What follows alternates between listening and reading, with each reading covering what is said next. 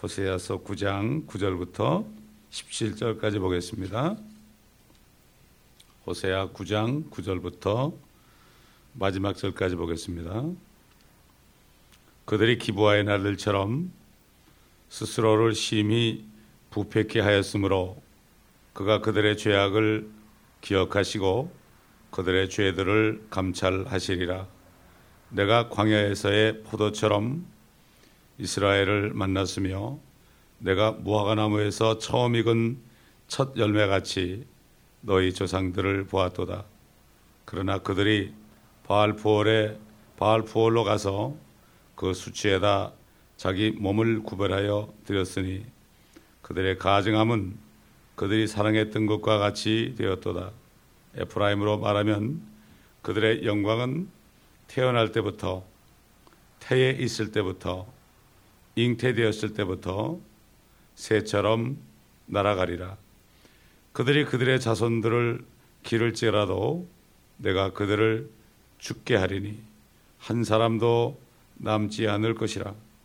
정녕 내가 그들에게서 떠나는 때 그들에게는 또한 화가 있으리라. 에프라임은 아름다운 곳에 심겨져 있어 마치 내가 투로를 본 것 같으나 에프라임은 그의 자녀들을 살인자에게로 데리고 나오리라. 오 주여, 그들에게 주옵소서. 주께서는 무엇을 주시려나이까? 유산하는 태와 젖이 마른 가슴들을 그들에게 주옵소서. 그들의 모든 악이 길갈에 있으므로 내가 그들을 미워하였으며 그들의 행실이 악함으로 내 집에서 그들을 쫓아낼 것이요 내가 더 이상 그들을 사랑하지 아니하리라. 그들의 모든 고관들은 반역자들이니라. 에프라임은 얻어맞았고 그 뿌리는 말랐으며 그들은 열매를 맺지 못하리니 정녕 그들이 낸다 해도 나는 그들의 태에 사랑하는 열매까지도 죽이리라. 내 하나님께서는 그들을 내버리시리니 이는 그들이 그에게 경청하지 아니하였기 때문이라. 그들이 민족들 가운데서 유랑하는 자가 되리라. 하나님께서는 모세를 통해서 이집트에서 끄집어낸 때부터 여호수아가 그들을 남은 자들을 데리고 가나안 땅에 들어가는 그 지나간 일들을 회상하면서 하나님께서는 그래도 그때는 이스라엘 사람들을 광야에서 포도를 먹였다. 무화과나무에서 처음 익은 열매가 그들이라고 이렇게 이야기할 정도로 사랑하셨죠. 그런데 그들은 민수기에 오게 되면은 광야에서 바알부올을 따라가고 바알을 섬기고 타락하게 된 것을 여기 말씀합니다. 그런데 그 타락하게 한 주체가 누군가 하면은 바로 선지자들이었다. 선지자들이 결국은 선지자들이 그들로 하여금 바알을 숭배하게 했다. 이 선지서들은 하나님께서 이스라엘이 범죄했을 때 어떻게 보응을 하시고 미워하시고 심판하시는 것에 대한 말씀과 또 오늘날 우리들이 이 말씀들이 다 이루어진 것을 우리가 보면서 하나님을 두려워해야 되고, 또 마찬가지로 오늘날 거짓 선생들이, 배교한 주의 종들이 결국 양떼들을 결국 바알을 섬기게 한다. 이것을 우리가 보면서 깨닫고 속지 말라는 이러한 여기에 경고와 교훈이 들어가 있는 것입니다. 하나님께서는 이스라엘 백성들이 하나님을 기쁘시게 한다면 정말 축복한다. 그들이 열매를 맺으면 축복한다. 이렇게 말씀하셨어요. 신명기 32장에 보게 되면 참 하나님께서 그런 말씀을 했죠. 32장 10절을 보게 되면 주께서 그를 사막과 황폐하고 삭막한 광야에서 발견하셔서 그를 인도하시고 그를 가르치셔서 그분께서 그를 자기의 눈동자처럼 지키셨도다. 마치 독수리 한 마리가 제 보금자리를 휘젓고 자기 새끼들 위에 날개를 퍼덕이며 그 날개를 펴서 새끼들을 받아 자기 날개 위에 새끼들을 엎는 것 같이 주께서 홀로 그를 인도하셨으니 그와 함께한 이방신이 없었도다. 그러니까 순수할 때는 이렇게 했단 말이죠. 열매 맺고 순수할 때 주께서 그로 땅의 높은 곳들을 타고 다니게 하셨으니 이는 그로 들의 소산을 먹게 하려 하심이라. 또 주께서는 그로 바위 위에서 꿀을 빨아먹게 하셨으며 단단한 바위에서 기름을 빨게 하셨고 소의 버터와 양의 젖과 어린 양들의 기름과 바산에서 기르는 순양들과 염소들과 기름진 미랄로 먹이셨으며 또 너는 포도의 순수한 피를 마셨도다. 그러나 여수론이 살찌자 걷어찼도다. 네가 살찌고 네가 굵어지고 네가 기름으로 덮이니 그가 자기를 지으신 하나님을 버렸고 자기 구원의 반석을 가볍게 여겼도다. 그들은 이방신들로 주께 질투를 일으켰으며 그들은 가증한 것들로 주께 진노를 일으켰도다. 자, 이렇게 하나님은 이스라엘이 타락할 것까지도 이렇게 예언하십니다. 마찬가지죠. 사도 바울을 통해서 마지막 날들에 얼마만큼 배교하는 때가 올 것을 사도 바울을 통해서 그 디모데에게 편지할 때 얘기했죠. 그대로 지금 오늘날 그 현장을 우리가 보고 살고 있습니다. 자, 11절에 보면, 본문 11절에 보면 호세아 9장 11절, 영광은 태어날 때부터, 태어 있을 때부터, 잉태되었을 때부터 새처럼 날아가리라. 하나님의 영광이 떠나갈 때 첫째는 해산을 못하게 한다. 해산을 못하게 한다. 아이를 임신했는데 해산을 못하게 하면 어떻게 돼요? 죽어서 나온다는 얘기죠. 그 다음에 임신을 못하게 한다. 임신을 못하게 한다. 그 다음에는 아예 잉태도 못하게 한다. 잉태도 못하게 한다. 이게 순서다 이런 얘기죠. 사산이나 유산을 하게 되고 임신조차 못하고 이것이 무엇입니까? 오늘날 마지막 때 이 배교한 기독교 때문에 하나님께서 영적으로 아예 열매를 못 맺게 한다. 이것을 알아야 됩니다. 이 열매를 못 맺게 되는 게 뭐죠? 요즘에는 한 사람이 거듭나는 것이 힘들어요. 사람들의 마음이 물질 숭배 때문에 가시덤불과 엉겅퀴로 가득 찼기 때문에 거듭나기 힘들어요. 그렇게 말씀을 증거해도 그 말씀, 복음이 안에 들어가서 열매를 맺고 믿어서 열매 맺어서 구원받기 힘들어요. 누가 그러더라고요. 맞다고. 정말 사역자라는 사람까지도 거듭나지 못하는 것을 볼 때 정말 이 마지막 때 한 사람이 거듭나는 것이 얼마나 힘들다는 것을 알겠다고. 그러니 이거 지금 이게 정말 설교할 때마다 말씀을 증거할 때마다 느끼는 거거든요. 참 답답하거든요. 옛날에도 교회 다닐 때는 목사님이 그러시더라고. 사모님이 그러시더라고. 아유, 성도들이 목사님의 말씀을 왜 이렇게 못 깨닫는지 참 안타깝다고. 그런 얘기 기억이 나요, 제가. 그게 제가 지금 실감을 하죠. 정말 못 깨닫습니다. 복음을 주어서 못 깨달으면 그걸 못 받고, 그 다음에 그 하나님의 왕국에 대해서 왕국의 말씀을 듣고 못 깨달으면 그 보지 못해요. 보지 못해. 알지 못해. 그러니까 이 세상과 타협하게 되는 거죠. 타협하게 되는 거예요. 안타깝습니다. 그렇기 때문에 이 회심하는 것을 보기 힘들어요. 옛날에 그 빌라델피아 교회 시대에도 요한 웨슬리라든가 여러 가지 그 위대한 종들도 한참 후에 회심했습니다. 사도 바울도 마찬가지 아니에요? 회심한 후에 그가 변화됐죠. 회심이란 거는 완전히 바뀌는 거예요. 거듭나면 완전히 새 피조물이 되는 거예요. 이전 것은 지나갔으니 보라 새 것이 되었도다. 완전 새 것입니다. 이거는 육신적인 출생이 아닙니다. 거듭나게 되면은 사실 거듭난 성도들이 더 가족보다 더 가깝습니다. 사실 제가 그래요. 예. 이건 어쩔 수 없어요. 이거는 왜? 이거는 혈통으로나 육신으로나 사람의 뜻으로 나지 아니하고 하나님께로 난 자라고 그러죠. 성령은 인간의 피보다, 인간의 피는 육신적인 삶을 주지만 하나님의 성령은 육신의 피와 비교 못하죠. 이거는 영생을 주는 거 아닙니까? 그 영생을 얻은 사람들이 더 가깝죠.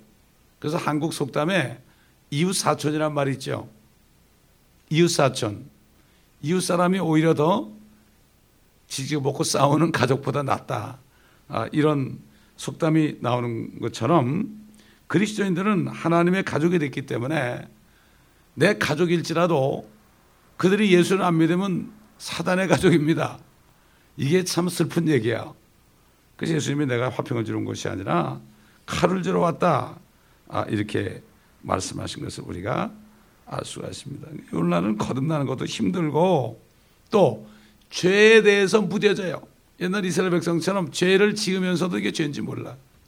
이스라엘 백성들이 기브아에서 동성연애를 하면서도 죄인지 몰랐어요.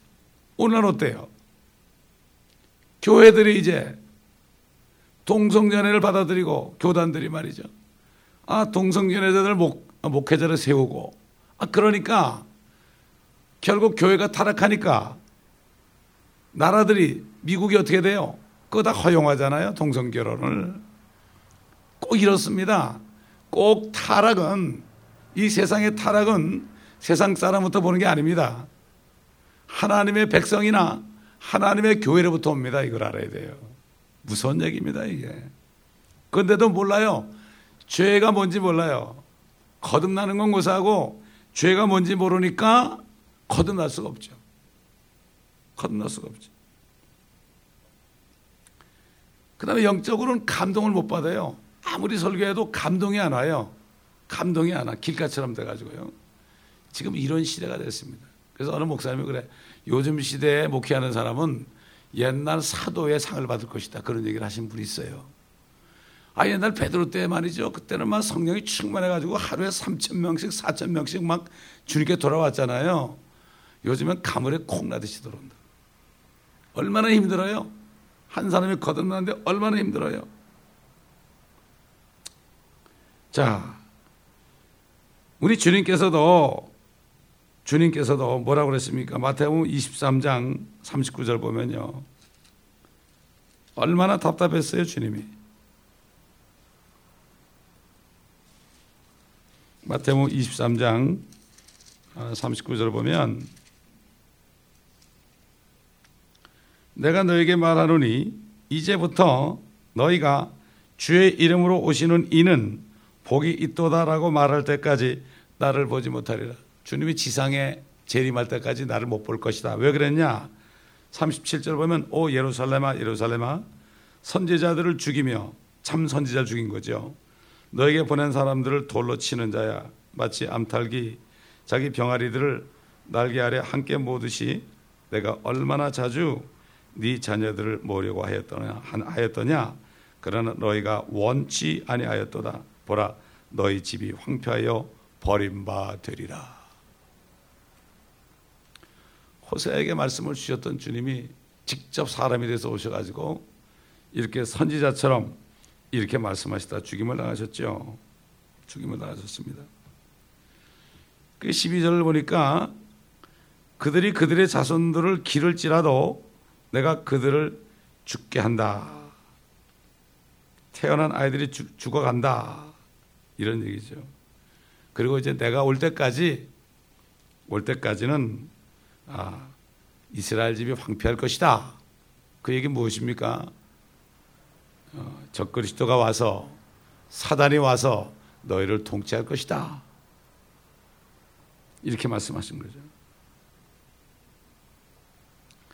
그리고 그녀의 자녀들을 13절에 보면 뭐라 그랬습니까?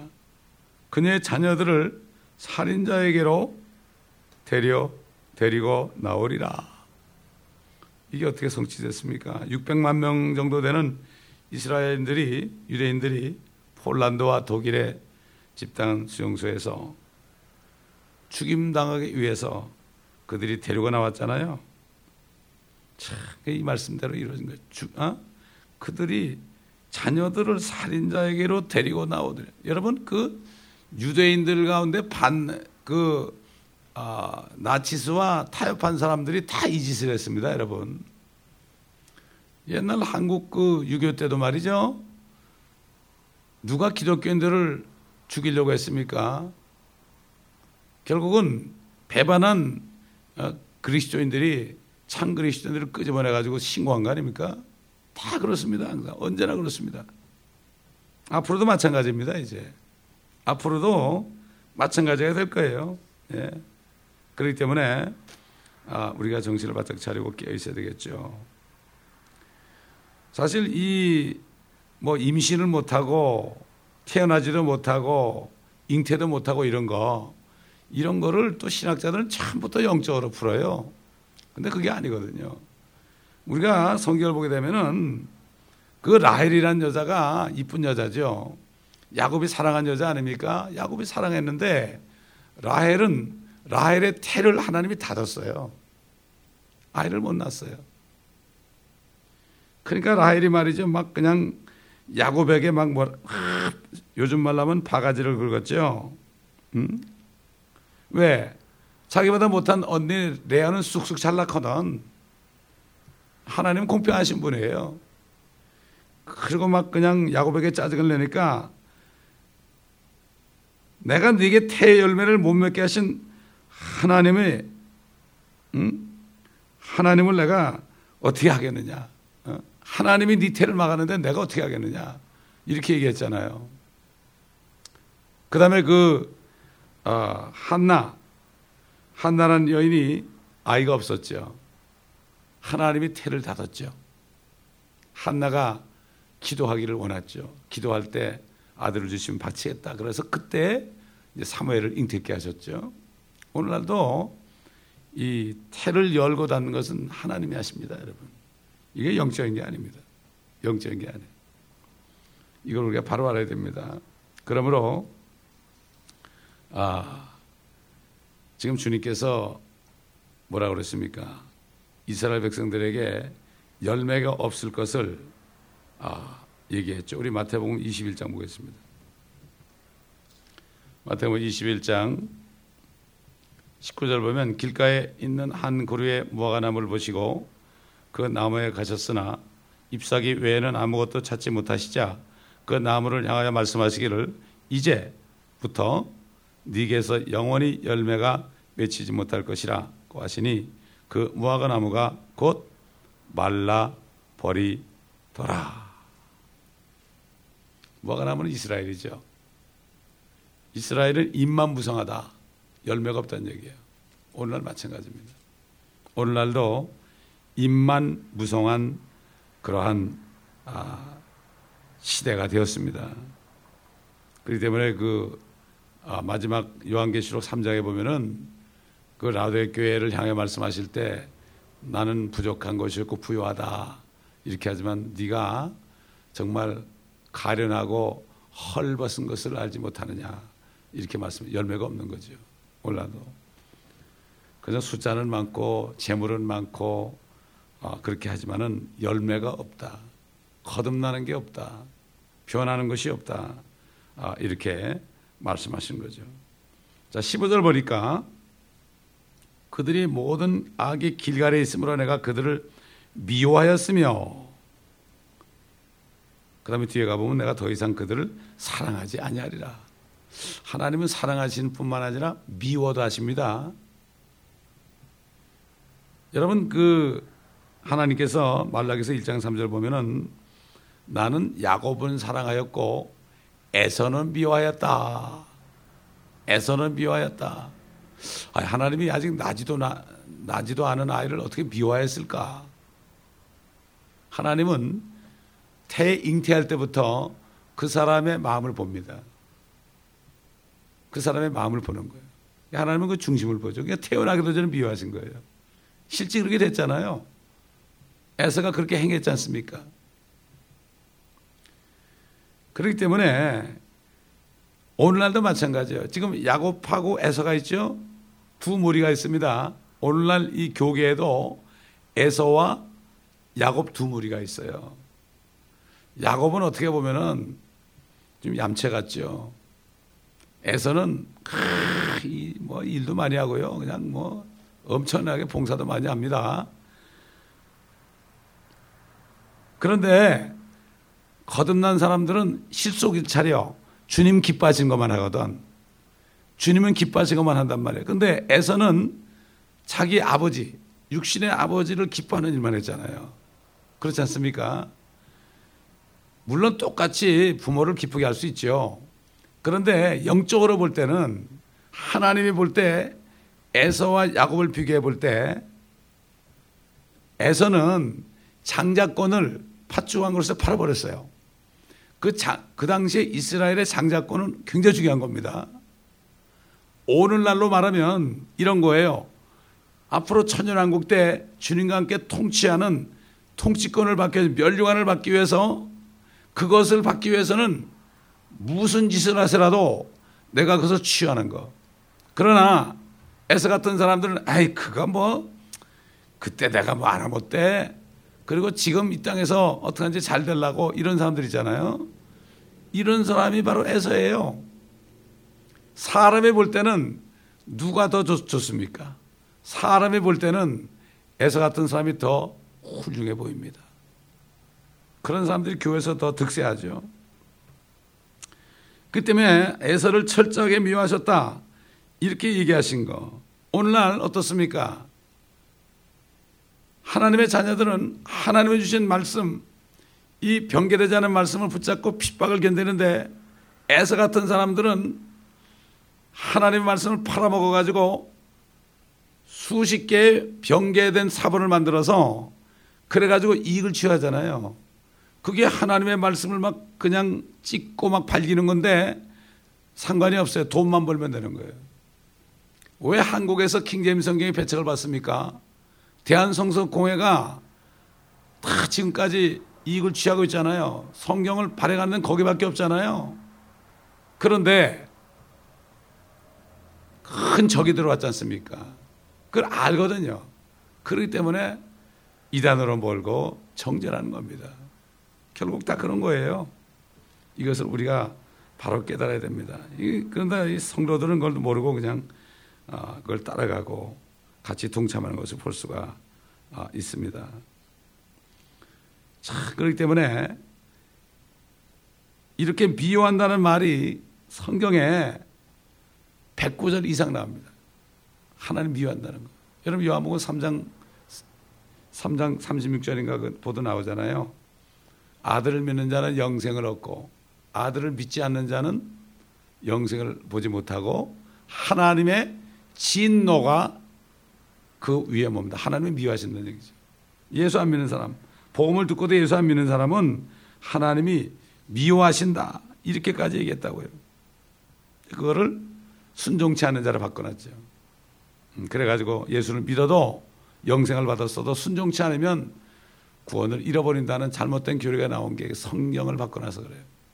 저는 옛날에 어떤 목사님이 설교하는데 그 얘기를 하더라고요. 그때까지만 해도 저는 개혁성경 볼 때니까 몰랐죠. 킹제임스 보니까 그게 아니더란 말이에요. 이게 성경 때문에 그래요. 이게 누가 바꾸겠습니까? 사단의 종들이 바꾸는 거예요. 사단은 첫째는 구원받지 못하게 해요. 또 구원받지 못하게 해요. 구원받아도 제대로 된 말씀을 먹지 못해서 건전한 교리를 깨닫지 못하게 해요. 지난번에 말씀드렸지만 교리라는 거는 무엇이 옳고 무엇이 그르다는 게 이게 교리예요. 그래서 사람의 이 척추 같다고 그랬죠. 척추만 고장나면 어떻게 해요? 몸 전체 고장이 나는 거예요. 척추의 모든 오장 육부가 어떤 사람이 육장육부라고 그래요. 모든 장기관이 신경으로 척추에 연결되기 때문에 척추가 삐뚤어지면 모든 병이 다 나는 거예요. 그렇기 때문에 오늘날도 마찬가지로 이런 사람들이 들끓고 있다 하는 것을 우리가 알아야 됩니다. 그들의 모든 악이 길가리에 있으므로 내가 그들을 미워했다. 하나님께서는 행위만을 미워하는 게 아닙니다. 그들을 미워합니다. 그들의 죄만을 미워하는 게 아니라 그들 자체를 미워하신다. 이렇게 얘기하는 거죠. 하나님께서 이 땅에 오실 때 이런 사람들을 심판하지 않는다면 그분은 하나님이 아니죠. 하나님은 사랑의 하나님이지만 공의의 하나님이죠. 그렇지 않습니까, 여러분? 공의를 지키기 위해서 자기 아들을 완전히 그냥 밀가루를 그냥 바치는 것처럼 십자가에서 처절하게 죽이셨잖아요. 근데 그분을 믿지 않으면 어떻게 돼요? 그분을 믿지 않으면은 하나님이 그 사람들을 미워하는 거죠. 아들을 잠시 미워하게 했어요. 우리 죄 때문에. 처절하게 죽였어요. 하나님은 그거 했으면 됐죠. 그런데도 그 아들을 믿지 않으면 하나님이 미워할 수밖에 없지 않습니까? 미워할 수밖에 없어요. 자, 16절 보겠습니다. 에브라임은 얻어맞았고 그 뿌리는 말랐으며 그들은 열매를 맺지 못하리니 정녕 그들이 낸다 해도 나는 그들의 태에 사랑하는 열매까지도 죽이리라. 참, 그러니까 이게 지금 말라버렸다. 뿌리가 말리고 열매를 못 맺는다. 지금 오늘날 그리스도인들에게 적용이 됩니다. 적용이 된단 말이죠. 옛날 주님 계실 때 수가성 여인 정도는 그 음란한 여인이지만은 메시아를 기다리는 좋은 땅이었습니다. 그는 구원받자마자 그냥 열매를 맺었습니다. 제가 코비나에 있을 때 70세 백인 노인이 있었어요. 그 노인이 그렇게 성령이 충만했어요. 그 사람이 간증을 하는데 이 사람이 거듭나자마자 자기 가족들이 수십 명이 전도해가지고 그날 다 구원받았대. 그 다음부터 이 사람이 아코디언을 가지고요 길거리에 나가서 전도를 매일 하는 거야. 전도를 하는 거야. 그게 나를 만났어요. 우리 교회 와서도 아코디언 연주도 하고 그렇게 했는데 그분이 당뇨가 심해가지고 다리를 잘랐어요. 양로원에 가 계셨어요. 갔더니 할렐루야 그러면서 나 자른 다리 좀 만져보래. 그 바지를 걷더니 자른 다리 있잖아요. 이렇게 봉해진 거 그거를 이렇게 만지면서 나보고 만져보래. 감사하는 거예요. 아마 돌아가셨을 거예요. 아마 지금 살았으면 거의 100살이 됐겠죠. 그런 분을 제가 이름을 지금 잊어버렸어요. 그렇게 양로에서 할렐루야 하고 사람들 보통 양로원 가면 사람들 다 찌그러진 인상이거든. 근데 이분은 할렐루야야 할렐루야. 참 구원받은 사람이에요. 정말 거듭난 사람이었어요. 그 사람이. 예? 자, 여러분 유다서를 보세요. 유다서. 오늘날 이 배교한 교회를 향해서 특별히 주의 종들을 향해서 유다를 향해서 어떻게 말씀하시는가. 유다를 통해서. 유다서는 1장밖에 없죠. 1장 11절부터 보면 그들에게 화 있으리라. 이는 그들이 가인의 길로 갔고 또 상을 위하여 발라함의 잘못을 따라 탐욕스럽게 달려갔으며 코라의 모반으로 멸망하였습니다. 그들은 너희와 더불어 잔치를 할 때 두려움 없이 자신들을 먹이는 너희 애찬의 흠이요 그들은 바람에 밀려다니는 물기 없는 구름이며 2번 죽어 뿌리까지 뽑힌 열매가 시들어 열매 없는 나무요 자기의 수치를 거품처럼 내뿜는 바다의 성난 파도며 유리하는 별들이니 이들에게 캄캄한 흑암이 영원히 간직되어 있느니라. 아담의 7대손 에녹도 이들에 대하여 예언하여 말하기를 보라 주께서 수많은 성도들과 함께 오시나니 이는 모든 사람을 심판하시고 그들 가운데 있는 경건치 않은 모든 자가 경건치 않게 행한 모든 경건치 아니한 행위와 경건치 아니한 죄인들이 주를 거슬려 말한 모든 거친 말에 대하여 정죄하시려는 것이라고 하였느니라. 이들은 원망하는 자들이요 불평하는 자들이요 그들의 정욕을 따라 행하는 자들이라.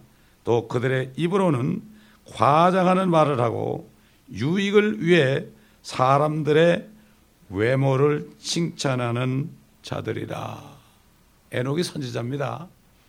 에녹이 주님과 함께 내려올 때에 수많은 성도들이 하면 내려와서 같이 심판한다. 이 땅에서 박해받던 그 배교한 사람들로부터 박해받던 거듭난 그리스도인 휴거된 성도들이 주님과 내려오면 주님과 더불어 그들을 심판한다, 이런 얘기죠. 그러니까 아벨 같은 그리스도인들, 박해를 받던 그리스도인들, 죽임을 당했던 그리스도인들이 에서가 가인 같은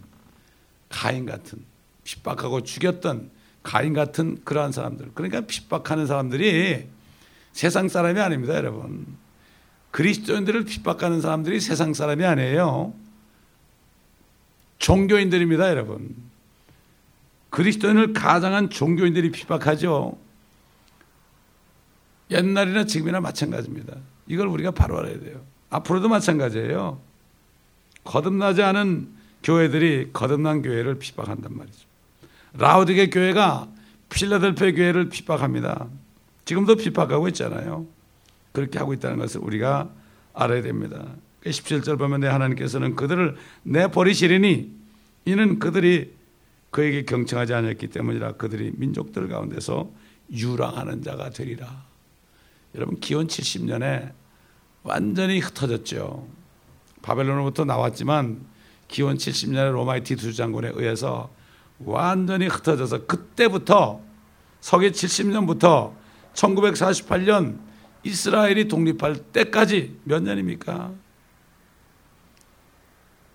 거의 1900년 동안 그들이 흩어져 가지고 유랑하는 자가 됐잖아요. 얼마 전까지 통계봐도 미국에 한 650만, 또 다른 나라에 650만, 그리고 이스라엘이 한 400만 이렇게 되는 거의 한 2천만. 그런데 해외에 사는 사람들은 아직도 훨씬 더 많습니다. 4분의 3이 해외에 산단 말이죠. 그러나 아모스 선지자 말처럼 이제는 앞으로 한 사람도 남김없이 다 돌아가고 절대로 뽑히지 않을 것이다. 참, 하나님의 율법을 받았기 때문에 이들은 이렇게 고난을 당한 것입니다, 여러분. 이걸 알아야 돼요. 그렇기 때문에 이스라엘 백성들을 우리가 미워할 수가 없죠. 우리가 받았더라도 그 이상일 것이다. 한국이 일본에 36년 종살이 한 것도 그렇게 힘들었다고 그러는데 거의 뭐 2000년 동안을 말이죠. 이렇게 유랑했으니 그래도 그들이 살아남았잖아요. 이것을 볼 때 하나님이 그 남은 자들을 천년왕국 들어가게 위해서 연단한 것을 볼 수가 있습니다.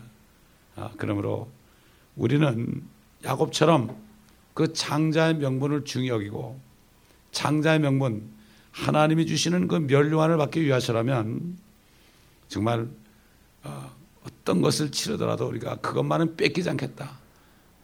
필라델피아 교회 천사에게 편지할 때 뭐라 그러십니까? 너희 면류관을 빼앗기지 않도록 조심하라. 면류관을 빼앗길 수 있어요. 상은 빼앗길 수 있어요. 구원은 안 뺏겨도. 그렇기 때문에 우리가 정신을 차릴 것은 절대로 뺏기지 말아야 됩니다. 절대로 뺏기지 말아야 됩니다. 이거 야곱은 뺏기지 않으려고 거예요. 뺏기지 않으려고 도망쳤어요.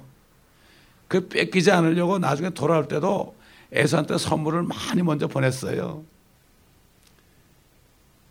그가 고난을 당했죠. 장자권 때문에 고난을 당했죠.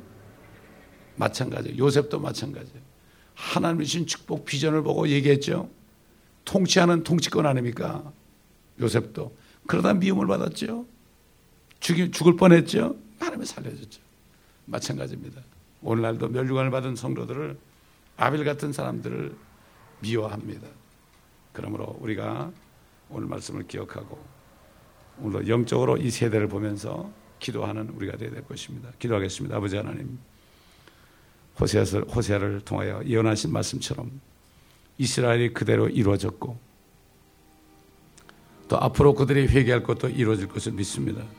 또 마찬가지로 오늘날도 교회들이 아버지 하나님 태어나지 못하게 하고 임신하지 못하게 하고 잉태도 못하게 하는 정말 한 사람이 거듭나는 것이 너무나 힘드는 이런 때, 죄를 지면서도 불감증에 걸린 때, 아버지 하나님, 영적인 말씀을 줘도 옛날 유대인들처럼 주님 앞에 빵을 먹고 떠나간 유대인들처럼 아버지 하나님, 먹을 것만 찾는, 그러므로 영적인 교훈을 깨닫지 못하는 이런 때가 되었습니다.